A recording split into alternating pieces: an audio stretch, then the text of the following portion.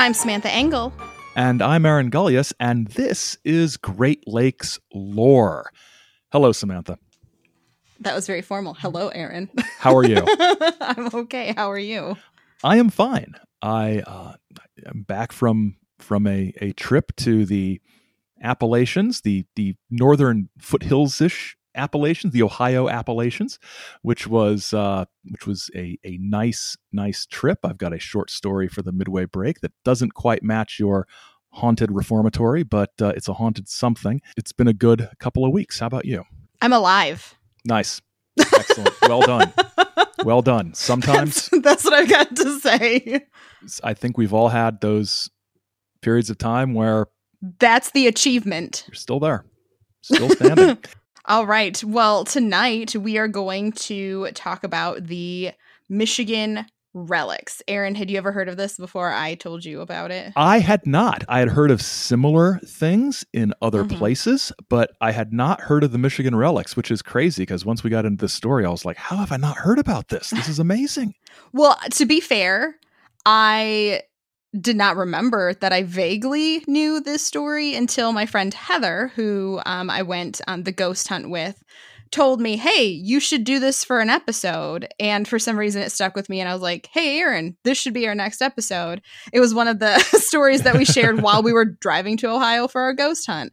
So yeah, I had forgotten that I knew it and I definitely didn't know this much about it at all. Not at all. So I'm glad we were able to dig into it. Yeah, it's an interesting story and it touches on a lot of wider historical issues that come up in our professional lives in one way or another. You in the museum world and me talking to students who think they know things that they might not know or have watched the wrong YouTube videos about history. Yeah, I get to talk about museum stuff at the end, and I'm very excited about that. We get to talk about NAGPRA. You'll learn what that is at the end of the episode. I just finger gunned the screen she just did so do you all know. the finger guns for NAG. I get very passionate about NAGPRA. NAGPRA, and you texted me, we can talk about NAGPRA, and I'm like, absolutely. I'm like, I gotta Google that. And I did know exactly what it was, but like I told you, not in acronym form. Once you looked it up, you were like, oh yeah, I know what this is. In museums, you just say NAGPRA. Like there will be job postings for museums for NAGPRA specialists. I'm going to stop saying NAGPRA for a while now. So, all right. Well, we are going to start off talking about 3 different sort of background ideas or themes that are going to be important to keep in mind as we go through the story. We figured it would be easier to get these ideas out at the beginning as opposed to interrupting the narrative and confusing everybody confusing ourselves as to where we are in the narrative by the time we get back. So first, we're going to talk a bit about some Native American history, and we're going to talk about the mound builders. The Hopewell and the Adena Native American tribes are both known as mound builders because they built thousands of mounds throughout the Mississippi River Valley and into surrounding areas, into kind of the Midwest Great Lakes region. There are mounds all over the place. For this discussion, we're going to focus largely on the Hopewell, and the Hopewell were believed to be in Ohio as early as 100 BC. They were named after Mordecai Hopewell, who discovered mounds on his property near Chillicothe in the early 1800s. The Hopewell had an extensive trading network, and we know this because of the materials that these items found in the mounds were made from. There was copper from northern Michigan.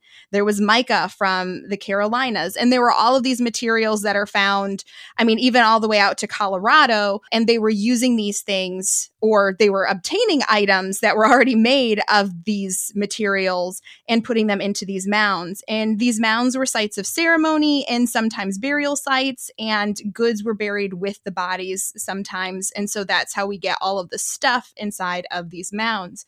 And for those of you listeners from Michigan, there are some famous mounds, the Norton Mounds in Grand Rapids. I remember hearing about it when I was a kid because I'm from about an hour north of Grand Rapids. And unfortunately, at this point, the property is closed off to the public because people were trying to get into those mounds, but they are a National Historic Landmark, I believe. Wow. Yep. If you're a listener in Ohio, go see the Hopewell Mound site. in Ohio. It is amazing. I went there last summer. It is it's fascinating to see and to walk around there and just realize that America has layers of culture and civilization that go much further back and much deeper than we sometimes think. It's a fascinating place to walk around. I still haven't gotten to the Great Serpent Mound. I was complaining to Sam before we started recording that I still haven't gotten there, and she remembered me complaining a year ago when I wasn't able to get there. So one of these days, just a complainer. I'm just a guy who can't show up to the Great Serpent Mound when it's open. So another concept is that this sort of touches on, and that we should at least nod at or toward, is the concept of hyperdiffusionism. Or hyperdiffusionism is an archaeological theory or a pseudo-archaeological one. One aspect of hyperdiffusionism is the argument that there was much more contact between ancient civilizations than mainstream historians or archaeologists acknowledge. There was contact, it's claimed by some, for example, between ancient Egypt and the Western Hemisphere, the ancient Phoenicians sailing across the Atlantic and up the Mississippi, or the Welsh coming up and building their forts on the Ohio, like we talked about in the Witch's Castle episode. And this contact between different civilizations in the distant, deep past explains why there are commonalities between some of these cultures. Pyramid-shaped structures. One argument you'll see a lot is there are pyramids in Egypt and pyramid-shaped structures in Mexico.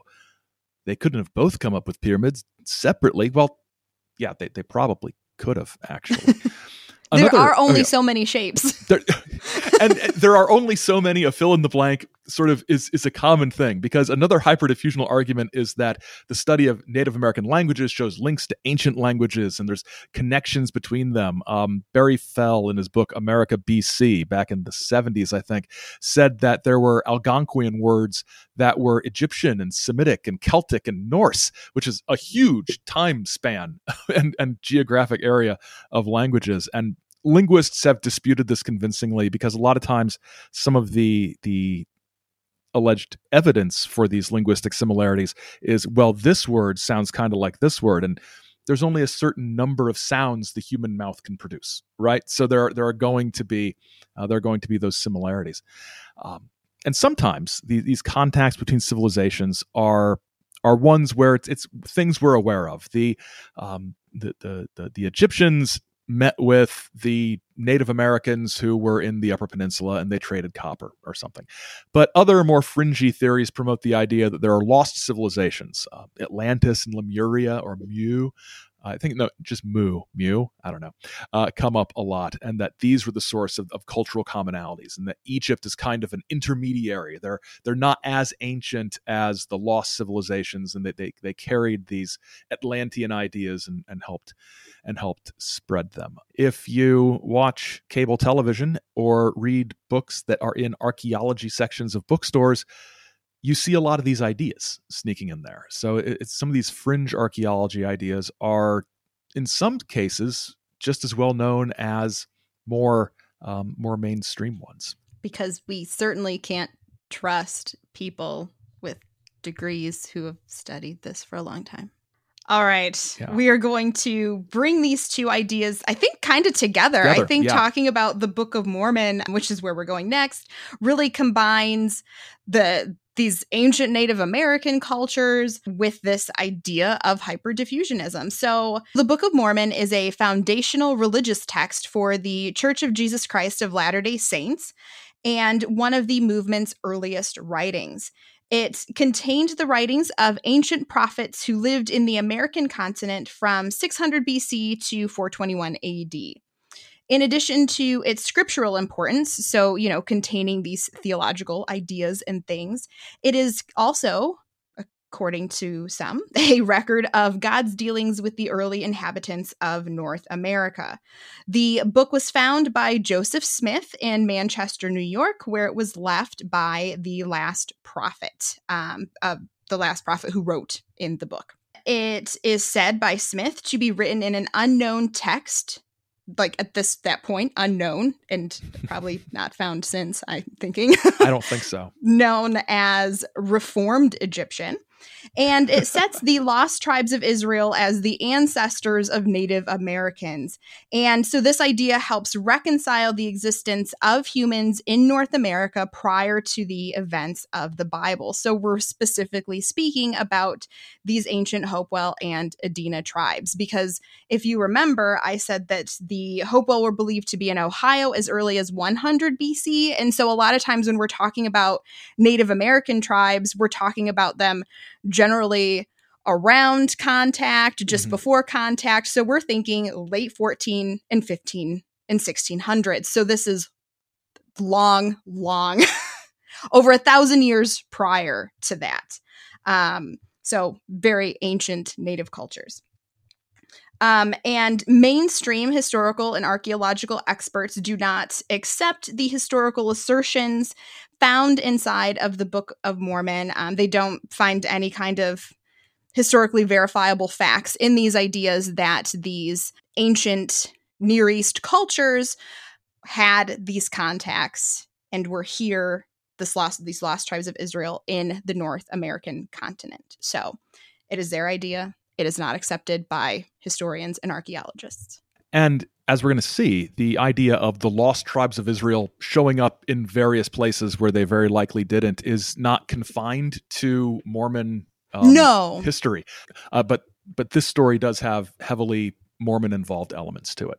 Yeah, that's all I was going to say. I was just going to say that we bring this up. We didn't say why, but we bring this up because eventually the Church of Jesus Christ of Latter-day Saints is going to be sending folks to look at these relics, because they're the kinds of relics that would help prove a lot of these things inside of the Book of Mormon. So yes, and we should say, sort of in connection to that, a key source for our understanding of this is an article published by Brigham Young University called Mormonism's Encounter with the Michigan Relics, which goes into far more detail than we have the time or understanding to. And there's other articles that we'll link to from Brigham Young that we'll link to in the show notes.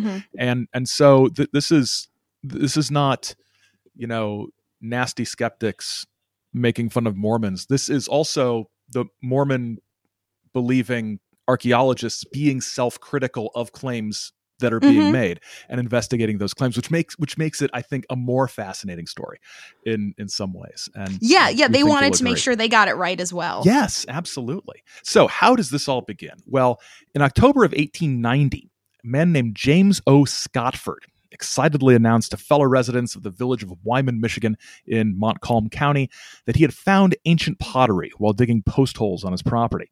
The excitement soon spread, and the next spring and summer, residents of Wyman and nearby Edmore dug into dozens of mounds and unearthed many artifacts. So what was being found? Everything from amulets to pottery to tools and pipes. There were also many tablets with hieroglyphics or cuneiform inscriptions. Many of these tablets depicted biblical stories such as battles, the Tower of Babel, and most notably, the Flood. According to that article we talked about from Brigham Young University, a group of locals looking to capitalize on the finds in the area approached archaeologists in the state to verify the artifacts. In 1892, Francis Kelsey, a professor of Latin at the University of Michigan, along with Morris Jastrow Jr. from UPenn, discredited the findings. They said the inscriptions on the tablets made no linguistic sense. They utilized a very limited set of characters and mixed several ancient scripts, which is something you see in a lot of these cases. It's like you just copy little symbols onto it, and it's like, it's ancient language. Like, no, it's just gibberish. Yeah, so this is kind of the first blow in the credibility of these artifacts. And another one came the following year in 1893. Scotford actually submitted a stone casket to be exhibited at the World's Fair in Chicago. And Walter C. Wyman, who was head of the fair's archaeology department, rejected it as a fake. You'd think he probably knows what's going on. Probably. Not everyone, however, sought to discredit the artifacts, though, or once they looked at them, thought that they were fakes.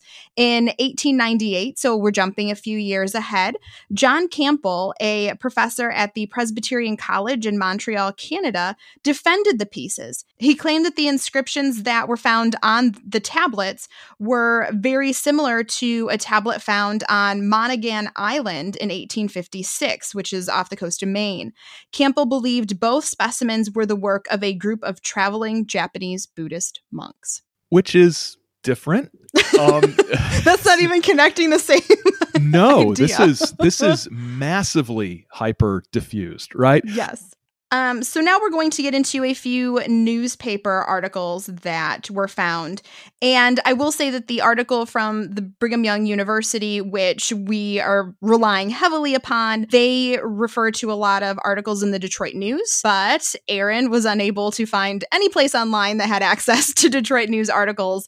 And the Free Press didn't have as many, but we looked at the sources that the Brigham Young University used, and they were using loads of primary sources. So we trust the things that they did because, Yes. we vetted these things and looked at what they were doing. But we still wanted to bring in a few newspaper articles from the area to see what was being said. In the May 1st, 1903 edition of the Detroit Free Press, we have the headline, "Discovered in a Mound." I love that it's in caps. Yes. I hope I got the caps across in my voice. You did. Discovered in a mound. 2 skeletons that fell to pieces when exposed. Interesting relics that are well preserved. The paper reported that the day before, James Scotford, a painter in Owasso, Michigan, had been fishing with his son and had found a mound near the riverbank that was 3 feet high and 20 feet in diameter, with a large elm tree growing out of the top. We learned that Scotford, quote, had experience in mound digging in other localities, and he spotted this mound as one containing hidden relics. And he resolved to return later and open it. And I do want to point out that when you look at pictures of these mounds, especially the Grand Rapids ones, they really, at this point, do just look like a hill that's covered in grass and trees and stuff. Yeah. So it's not like some very unique, formed sand hill or, it's not like a tiny pyramid. Right. I was going to say, if you've seen pictures of some of the mounds in Ohio, they are very steep and very clearly sort of, they've been shaped and crafted. The ones in Michigan are not. And that's probably just because of how they've been treated for I think a lot of the ones around here maybe weren't discovered as early or whatever. And so they weren't, or just the difference in the environment, the flora and the fauna that are around them as well. So, okay, so back to the article. Sorry for the little side trip. So Scotford began digging, and when he reached the level of the ground, he found a skull which, quote, fell to pieces when it was exposed to the air or touched with the shovel, end quote. He then found a skeleton as well as a pipe of elegant shape, a bowl, a tobacco jar, and a piece of pottery, which has the head of a sphinx and the hind parts of a winged griffin or lion. The items were made with a mold, it appeared, and the decorative work is unlike the work of Indians. Scotford claimed that the items were so well preserved because they were protected by the roots of the elm tree which surrounded them, which makes no sense. No, not at all. But I swear that's what the newspaper said. I know. Everybody thinks, boy, let's plant a tree right next to our house because those roots are going to protect our They're foundation. going to surround everything and just cradle it in their loving embrace. So a few days later, on May 5th, we have another newspaper article. We get a little more background on James Scotford. Scotford, we are told, possesses the magic divining rod which points the way to historic mounds. Interesting. Although working as a house painter, he studied archaeology in England. Scotford told the writer that Michigan is particularly rich in ancient historic mounds and that he had also researched mounds in England, Canada, Ohio, Colorado, Virginia, and Illinois. In 1907, 2 more men joined Scotford in his relic adventure, and the first was Daniel E. Soper, former Michigan Secretary of State and longtime collector of Native American antiquities. And that phrase makes me cringe. I know. Just so you all know. I know. We use the phrase because it's sort of of the period, I but know. yeah, antiquities. It's just collect. Like he is a collector of Native collector. American antiquities. Yeah, okay. Yeah, that belongs in a museum. Which is exactly. Nobody should be collecting these things. So Soper had something of a checkered past. He was forced to resign as Secretary of State in 1891 after being suspected of corrupt conduct and malfeasance in office. And if you Google Daniel Soper, you will find almost nothing except references to the Michigan relics. It took some digging, but I found out what he did to be forced to resign. And like all the best scams, it is too boring to even comprehend. He was basically selling municipalities and courthouses copies of like the Michigan Code, like the big giant shelves of books, pocketing the money and not passing it on to this. He was stealing the books and then it was so boring. That is something that like a lonely bureaucrat thinks about. Right. You could get away with this forever. But his shady past extended to the world of ancient artifacts. After he was run out of town in Michigan, he moves to Arizona.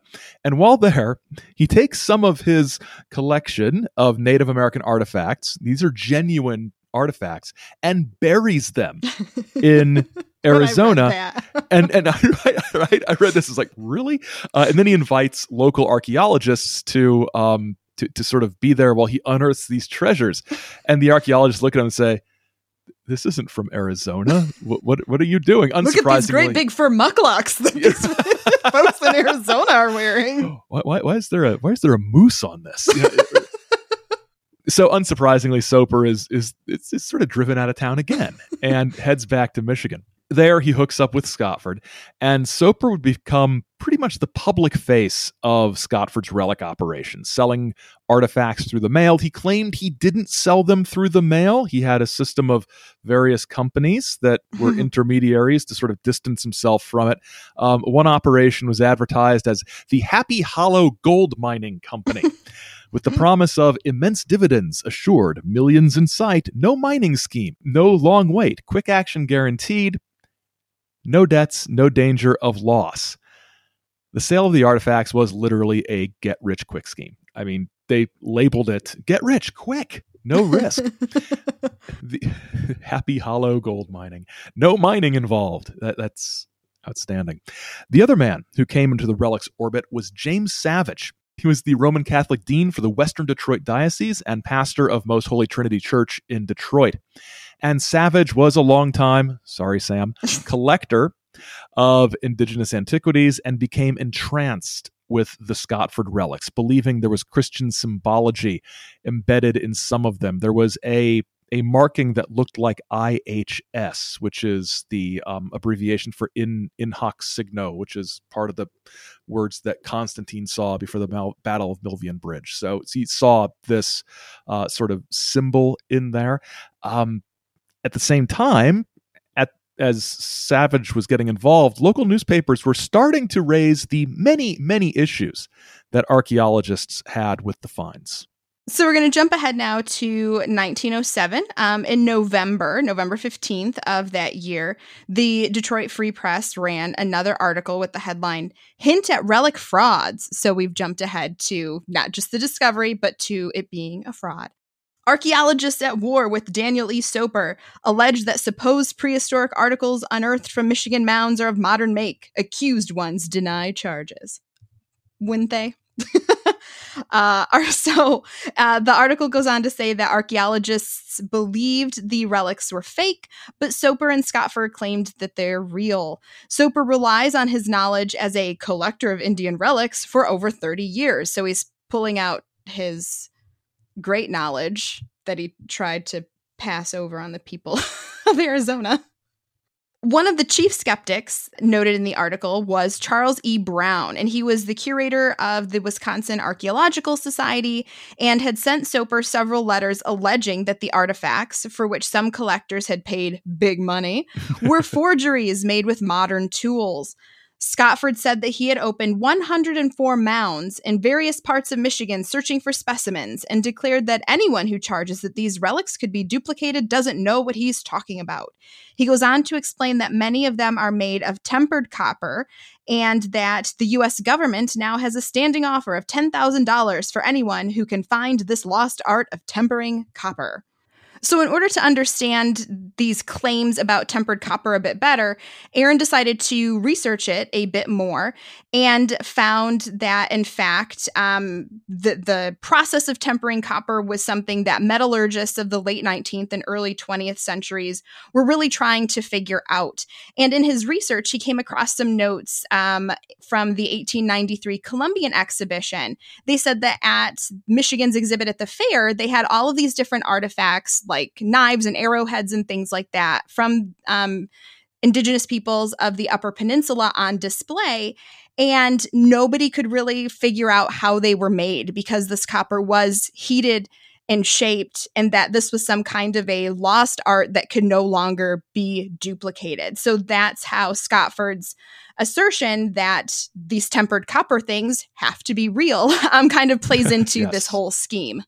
Experts, however, leveled serious charges at promoters Soper and Scotford, calling the relics a hoax, pointing out that the relics were only ever discovered while Scotford or Soper or their trusted partners were there, and that the actual artifacts didn't exhibit characteristics of things that had been underground for thousands of years. So these things don't show the proper aging to actually be this old. And this is something that we see brought up with several of these people who are questioning the authenticity of these pieces.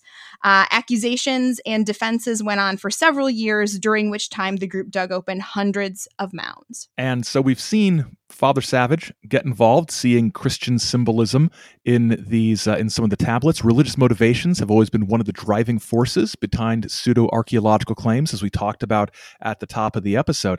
And after the break, we'll see how that was particularly true of the Michigan relics.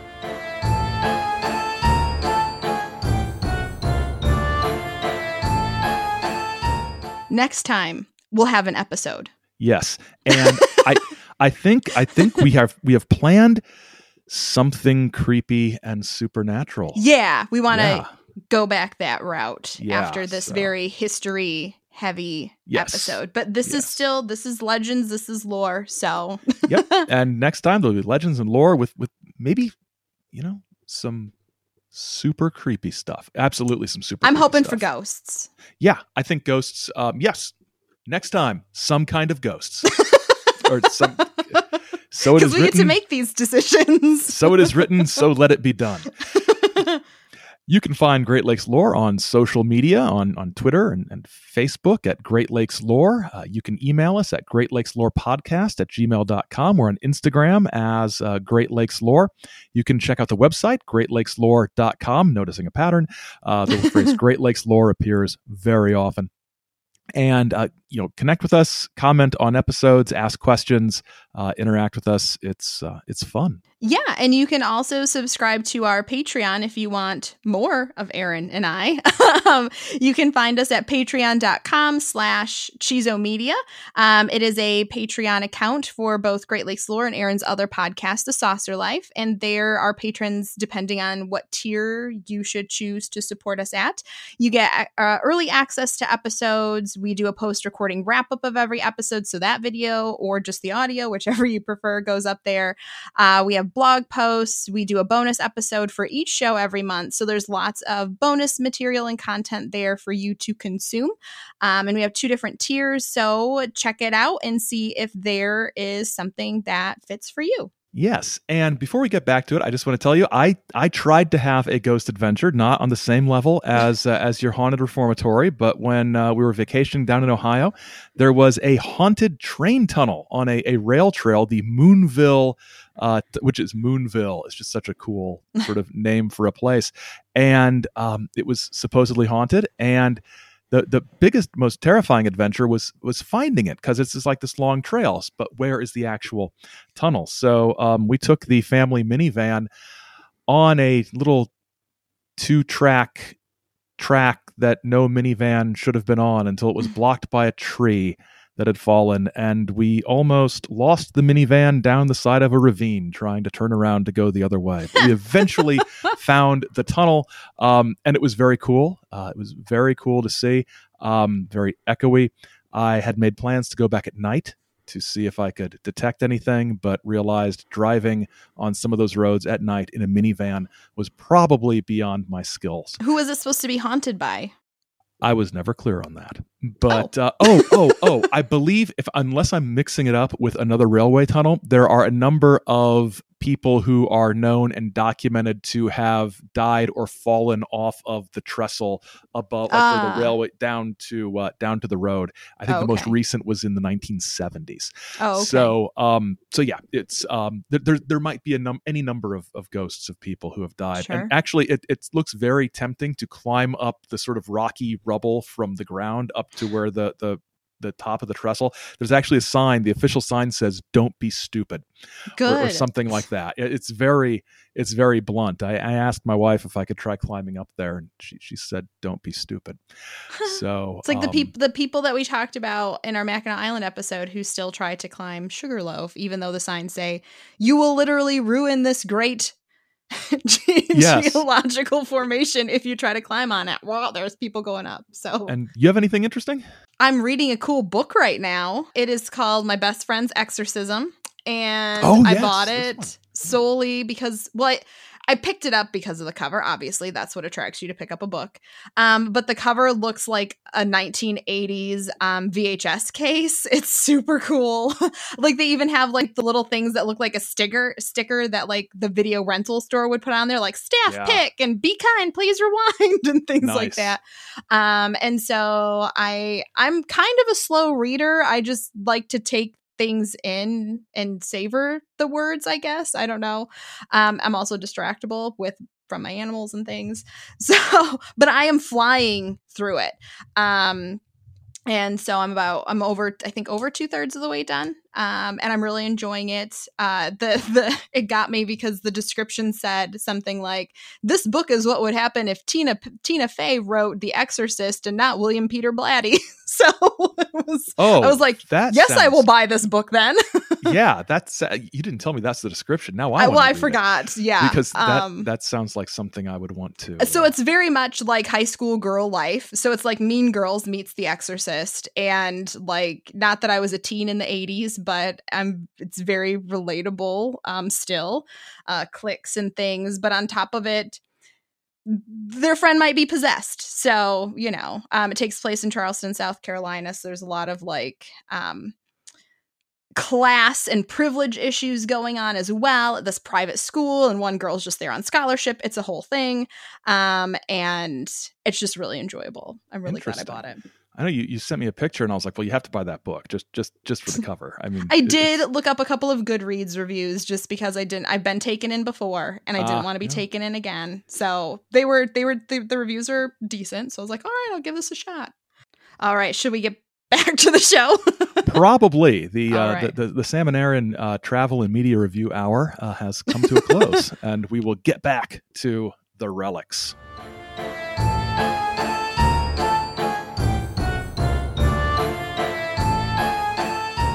So Father Savage wasn't the only religious figure who had an interest in the Michigan relics. Rudolf Etzenhauser was a Mormon elder who worked with Soper, Scotford, and Savage in discovering and promoting the relics. He believed them to be verification of the historical accuracy of Mormon scripture.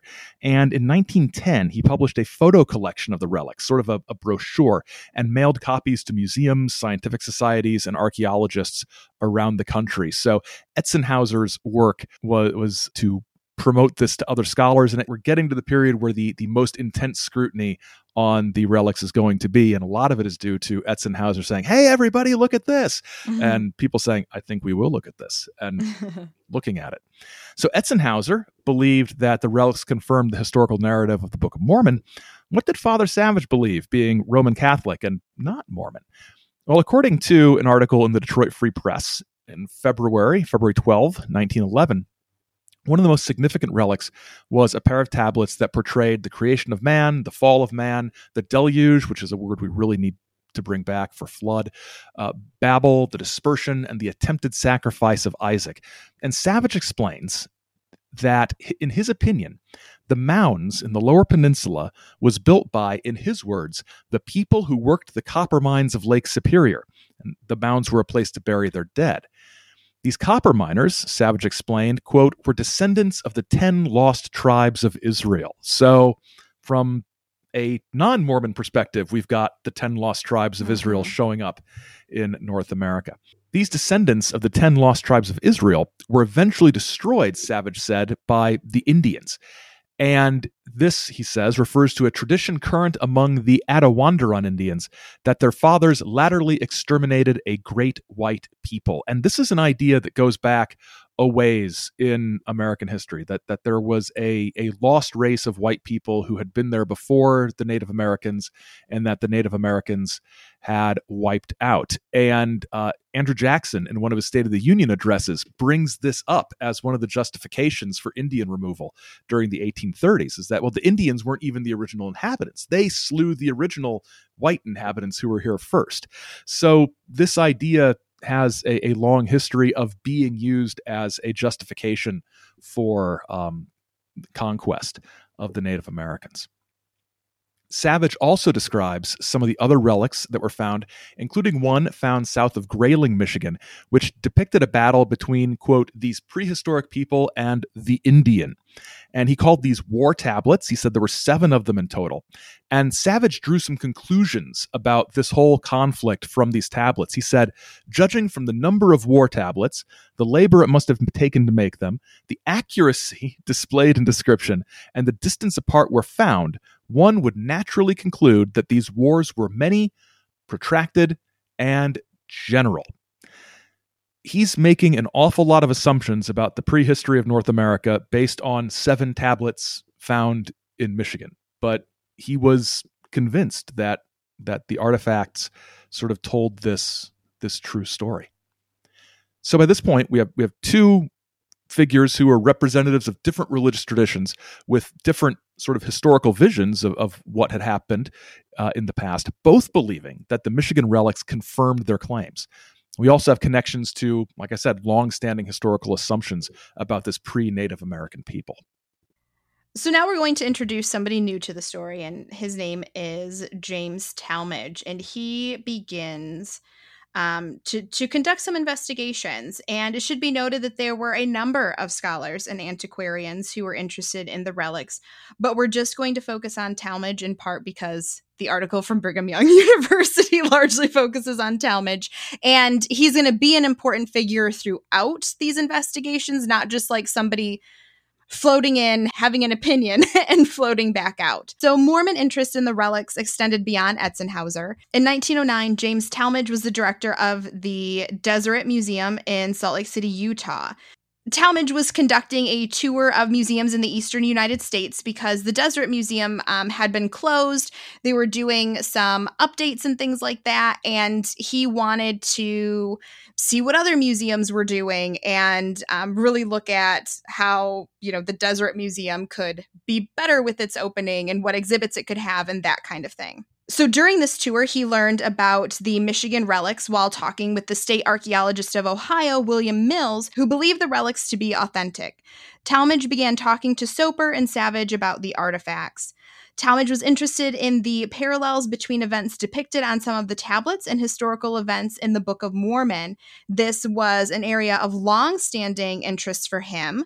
In 1899, he wrote a book entitled The Book of Mormon, an account of its origin with evidences of its genuineness and authenticity. And of course, you can imagine that any member of the LDS Church who had an interest in history would be interested in trying to find the artifacts that would prove everything true, right? So absolutely, it all makes sense. So conferring with LDS leadership, Talmage began a thorough investigation of the relics, heading to the Detroit area and working with Soper and Scotford on their excavations. He was present for a number of finds, including another tablet depicting warfare between Native Americans and what Talmage described as a force of, quote, civilized people. Talmage... Yeah. Talmadge consulted with a number of experts about the relics because at this point he's interested in putting together, if they are real, an exhibit. This would be a great first exhibit for the reopening of his museum. But he wants to make sure that these things are legit. And if not, he still has a plan for them as well. I like this guy a lot. Yes, me too. He's a good museum professional. Yes, I enjoy it. You can spin that exhibit however you want. So he's consulting with a number of experts, several of whom, such as the chief of the Bureau of American Ethnology in Washington, told him they were not genuine. The Washington ethnology expert said, quote, "The objects are plainly non-Indian and are therefore not genuine archaeological specimens from the region." Talmadge believed they were dismissing the relics out of hand because they did not fit the established history, though. So you can see how there could be a little contention there. Mm-hmm. At the same time, it's clear that Talmadge was excited by the possibility of the Book of Mormon being confirmed by archaeological finds, which perhaps clouded his view. But he still kept researching, though. Yeah, and that's the important thing is yes. He's trying to get to the bottom of this. His complaint was that they were dismissing these relics not because of evidence they were frauds, but because, well, it couldn't be. This couldn't be real, so it's clearly fake since we know these things don't exist, which is sort of a question-begging sort of, argument. So Talmadge grabs a couple of assistants and heads back to Michigan to dig up some more mounds. This time, however, he disguises himself and does the work without Soper or Scotford present. After opening up almost 24 mounds, they found nothing. It's almost like people only find these relics when Soper or Scotford or Scotford's, I think, son-in-law were there. Kind of like somebody else said earlier. Yeah, it's almost like, some of these previous skeptics might have been right. So Talmadge reports back to Utah. And he's asked by the church leadership to continue his investigation, which at this point involved a much more thorough examination of some of the relics than he was able to accomplish in the field in Michigan. So he's back home. He's got all his facilities and tools and microscopes and all kinds of stuff. His investigation results in findings that were not favorable to Soper and Scotford. In response to Talmadge's claims that some of the relics were fraudulent, Soper asked for them back. Talmadge wrote back that if these relics are found to be genuine, we shall exhibit them as such. And if they prove to be spurious, we shall be equally desirous of exhibiting them as examples of forgery and fraud. Soper lost it, wrote back. He claimed that he was going to have Talmadge arrested, that he was going to sue Talmadge. But I love that, hey, if they're real, we got an exhibit. If they're fake, we've got a different kind of exhibit. Still a smashing exhibit for a museum reopening. I mean, come on. It's perfect. It's perfect. He's got a bit of the showman about him. Talmadge does, I think. So Talmadge goes back to Michigan, and this is in 1910, 1911. These are long trips from Utah to Michigan. Train. So I'm just imagining the time he spent on the rails. He digs up some more mounds and is becoming more convinced that the relics were fraudulent. In early 1911, he reported to LDS leaders that the matter of the Michigan relics is still one of doubt and perplexity. In my mind, the evidence of forgery is very strong, but the absolute proof of forgery, the identification of the forger, and the location of the factory are yet incomplete. Basically, they're fake, but we don't know who did them or where. Then, in June 1911, Talmadge got a break in the case. He contacted Scotford's stepdaughter, Etta Riley. After communicating with her, he wrote the following in his journal. She has solemnly declared to me that she positively knows her stepfather, James Scotford, has made, buried, and dug up many of the articles reported to be genuine archaeological relics. She gave circumstantial details and agreed to sign a written statement with the proviso that such statement shall not be made public without her consent during the lifetime of her mother. Which is, that's very considerate. Yeah. I mean, yeah. Who knows what kind of threats might have been carried out, if Scotford knew that the stepdaughter knew. Yeah. Riley delivered on her statement, telling Talmage that Scotford manufactured the relics at his home. But as Talmage was building his case for forgery, other scholars pushed ahead with promoting the relics, particularly the tablets showing biblical or historical scenes, as not only genuine but revolutionary. J.O. Kinnaman declared that not only the history of the American continent will be revolutionized and rewritten, but the entire ancient history of the world will have to be revised. And as a result, our knowledge of civilization and of the Caucasian race in general will extend thousands of years back to the wildest dream of the most enthusiastic archaeologists now working in Oriental fields. After a University of Chicago scholar denounced the tablets as fake, Kinnaman admitted that he'd been fooled. So he puts out this really grand statement, and then he's like, "Oh, God, it's like, oh gosh, you're right. These aren't real." Right. But one thing that always struck me about that is the Caucasian race in general. So this is revolutionary in the history of the white people, but aren't these the descendants of the 10 tribes of Israel who were pretty resolutely not white? In September 1911, Talmage reached a conclusion in his investigation. The most damning of his many arguments included the fact that nearly all of the discoveries were made by Scotford or in the presence of Scotford. The bodies were buried just a foot or two below the surface of the ground. Most of the relics were so fresh as to be practically new, and when examined under a microscope showed fresh tool marks. Corrosion on the copper artifacts was caused by chemicals rather than the slow process of time, it was concluded. Further, the copper itself was modern commercial copper, and to particular favorites, the articles exhibit haphazard, offhand, slovenly sketching, unlike the careful work of ancient artists, and the characters are a jumble thrown together without regard to origin, which we're getting back to that very same critique that Kelsey, the linguist or the Latin expert from the University of Michigan, said way back in the 1890s. We are back to the same argument. Later, it's still not a real language, folks. Yep. It's just a bunch of letters. But maybe it's Reformed Egyptian. Yeah, Reformed Egyptian, without question. So in the show notes, I mentioned that there's another article. There's an article, sort of a companion to the article we used for a lot of our information on just sort of the sequence of events, and it is about the actual analysis of the tool marks on the relics, and it's way too technical to try to get into here, but we'll include a link to that in the show notes because it's fascinating stuff. Scotford, Soper, and Father Savage would all vehemently defend the authenticity of the relics, but as word spread of Talmage's findings, more people came forward with information, including Mary Robeson, who is the neighbor of one of Scotford's sons. She claims the Scotford boys had come to her and told her that they helped their dad make and bury the artifacts.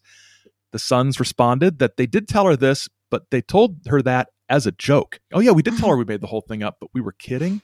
That sounds unconvincing. Scotford and his sons kept digging, while Soper and Savage continued to market the finds as genuine. Skepticism increased as the years went on, but the two men pushed for the relics until their death in the 1920s. Curiously, there were no more discoveries following the deaths of Soper and Savage and Scotford. Soper's collection was left to his son, while Father Savage left his to the University of Notre Dame. In the 1960s, there was an effort by Milton Hunter, president of the New World Archaeological Foundation, part of Brigham Young University, to examine or re-examine the Scotford relics. He acquired the Soper collection from Soper's son, and he hoped he would be able to prove the authenticity of the relics and especially translate the unknown language. He sent samples of this to linguists around the world, none of whom were able to come up with translations. And although he had some support from other Mormon archaeologists, the relics are still considered frauds among professional archaeologists, and even many pseudo-archaeologists say, no, these Michigan things, those are fake. Yeah, there's a lot of stuff that isn't fake, but the Michigan stuff's a fake. Some belief does persist, but not on the same scale as some other archaeological frauds we're going to see over the years. So, in wrapping up, we've reached the end of the tale, and so we're going to have some of our closing thoughts. And I think the big thing, the big question that I had, and we have several points under here, is why the story is worth telling. Why did we just spend an hour of your life telling you about these artifacts that were found in quotes in Michigan that are not real. So one issue is that the collecting and selling of historical artifacts, including human remains, has been a problem throughout history. This is not something, just unique to the Michigan relics. This is a problem, and it's a problem not just because there are fake things being sold, but I think a worse problem, honestly, is that real things are being bought and sold. Yeah, I mean, especially if you think about like all of the sacking of the pyramids that went on, and I mean, British folks with lots of money would have like mummy unwrapping parties in their house. Yeah.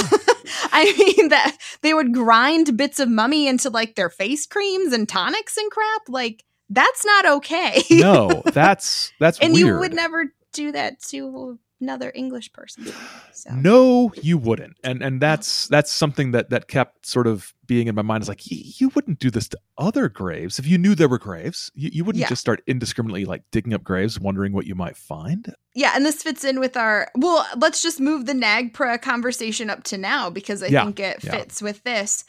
Because this is especially a problem because in North America, where, and across the globe, but for us specifically here and for this conversation, people continually would collect, desecrate, and trade Native American artifacts.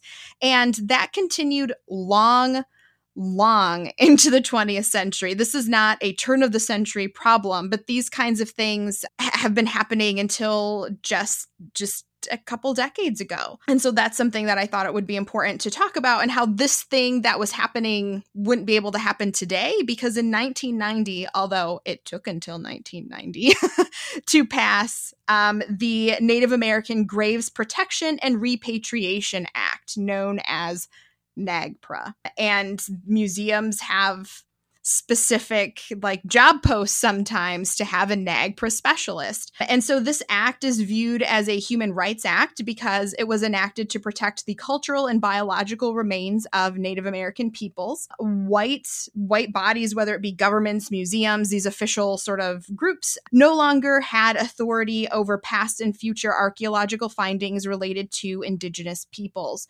So tribes needed to be consulted to determine if items in collections, so things that were already there, could remain there, or if they wanted them back. So whether it's a skeleton or a pot or an arrowhead or whatever, it then became, and there was a time limit, and I think we're getting close to that time limit. I forgot to look it up, but there were so many years that these people, museum professionals, were supposed to have to contact the tribes and figure out if these items could stay in the collection, had to be repatriated, or whatever.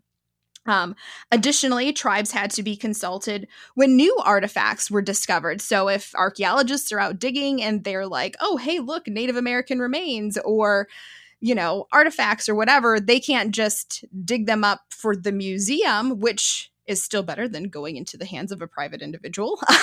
They need to contact the folks who, the tribe that those would be affiliated with, and work with them to determine how to handle it, whether they leave it alone, what exactly they do with this archaeological site. Yeah, and that's something, like you said, didn't exist, codified until 1990. Yeah. And even before it was law, I mean, there's a lot of, I assume, debate within the museum and archaeological world about what should be done, and a sense that something more proper should be done. And that sentiment that you can't just plunder things, that goes almost back to the time period that this story took place in. Yeah, I mean, it was really hit or miss. I was actually listening to another podcast recently called National Parks After Dark, and they had this story about mounds, and I forget where it was, somewhere in the smack in the middle of the country, Iowa or something like that. Yeah. There were all of these mounds, and at some point it was a national park, and it turned out that the head ranger, if that's what you'd call him, something like that. That sounds like a title. Yeah. There's a lot to the story, and I don't remember all the details, but they ended up finding garbage bags full of remains at his house. Oh. And he had a lot of like, oh, well, we didn't want to have to like give these back to the people. Like they don't know how to care for them. And this was somebody who had been there for a long time and, you know, either felt some kind of sense of ownership over them. He couldn't have felt like they were going to survive better in the conditions he put them in because they were like crumbling away pieces of bone by that point because they'd been in a garage in garbage bags. So it's not like he even had the thought of like, they'll be better in the museum. I don't know. I mean, it was a lot of people had opinions and bad ones. Yes. So one of the things I found interesting is you mentioned to me or in our notes about the American Alliance of Museums. Mm-hmm. And we're in this sort of transition period from gentlemen antiquarian collectors who are sort of it's sort of a very bougie upper class pastime to, you know, hire some men to dig that mound out and see if there's anything for my collection, sort of thing. And these people had knowledge and were trying to learn things, but it wasn't an organized academic pursuit. And we're seeing the emergence of a professionalization of archaeology.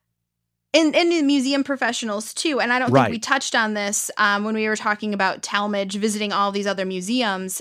Some of the things that while he was out east, he attended the AAM annual meeting, the American Alliance of Museums. They had just begun in 1906. And so, you know, here's a group of professionals, and museum professionals are going to range from, you know, probably librarians, public historians. I mean, at this point, different people, archaeologists, though, would definitely be in the mix there. And that's where he met some of these people who he talked about with these findings.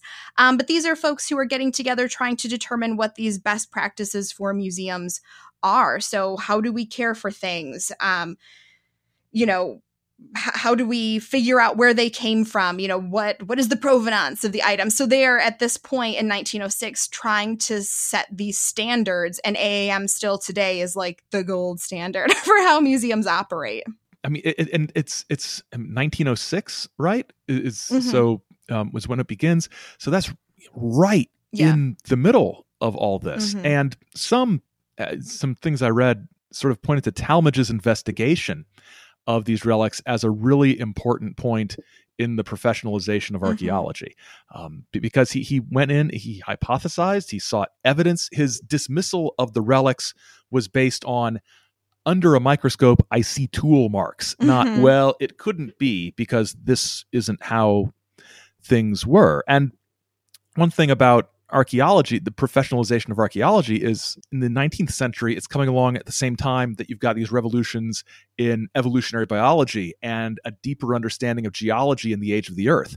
So a lot of professional archaeologists automatically reacted very strongly against anything that was like, we're proving part of fill in your holy book here, because like, well, this is, you know, undermining the science of what we're doing. So there's a little bit of dogmatism on each side. And Talmadge is like, well, no, I've got pictures of things that prove it's fake. I did chemical tests to show this copper is modern. So it's a much more science-based debunking of the bunk. I just like his attitude. He's a very open-minded but thorough investigator, and he cared about his museum. You know, the goal of a museum is to get people in the door, so you got to think, what do the people want? They either want something revolutionary or they want a scandal. That's all I want from a museum. Revolution or scandal, I don't care which, maybe a little of both. I was going to say revolutionary scandal or scandalous revolution. Yeah. You mentioned back at the beginning of our wrap up here about of collectors, you know, in Britain getting, you know, bits of mummy and things like that. And I think on a wider scale, there's sort of the issue of imperialism and colonialism here as well, because the British Museum having all of these things from cultures from all over the world, the Vatican having a vast array of ancient things, and it's like you said, it's different in North America. It's a sort of a different sort of thing with Native American relics, but there's still this sense of well, we are taking this land, and anything on this land is ours, regardless of the culture and people who lived here before. Well, yeah, I mean, it was a curiosity. Like, I mean, this all stems from this idea of the cabinet of curiosities almost, right? And so, Yes. And that's something I've studied a bit about because Thomas Jefferson ties into this too, because he definitely, like, he was assembling his own cabinet of curiosities, which is like prior to museums and whatever. Rich people collected cool stuff and then they wanted to show off their cool stuff. So, So I mean, Jefferson had Native American pieces. Lewis and Clark brought home stuff for him. He had the skeleton of a mastodon that was found, you know, like he had all of these things. So if you go to Monticello, that front room that has all of the stuff all over all the walls, you know, that's part of that collection. And so then slowly as ideas change, you start finding these things, you know, being taken to museums where they can be cared for properly and in perpetuity, and things like that. And now I've gotten away from the imperialism question, but yes, the Cabinet of Curiosity, you know, you're filling your collection with odd stuff. And so anything that isn't your culture is an odd stuff. Right. Yep.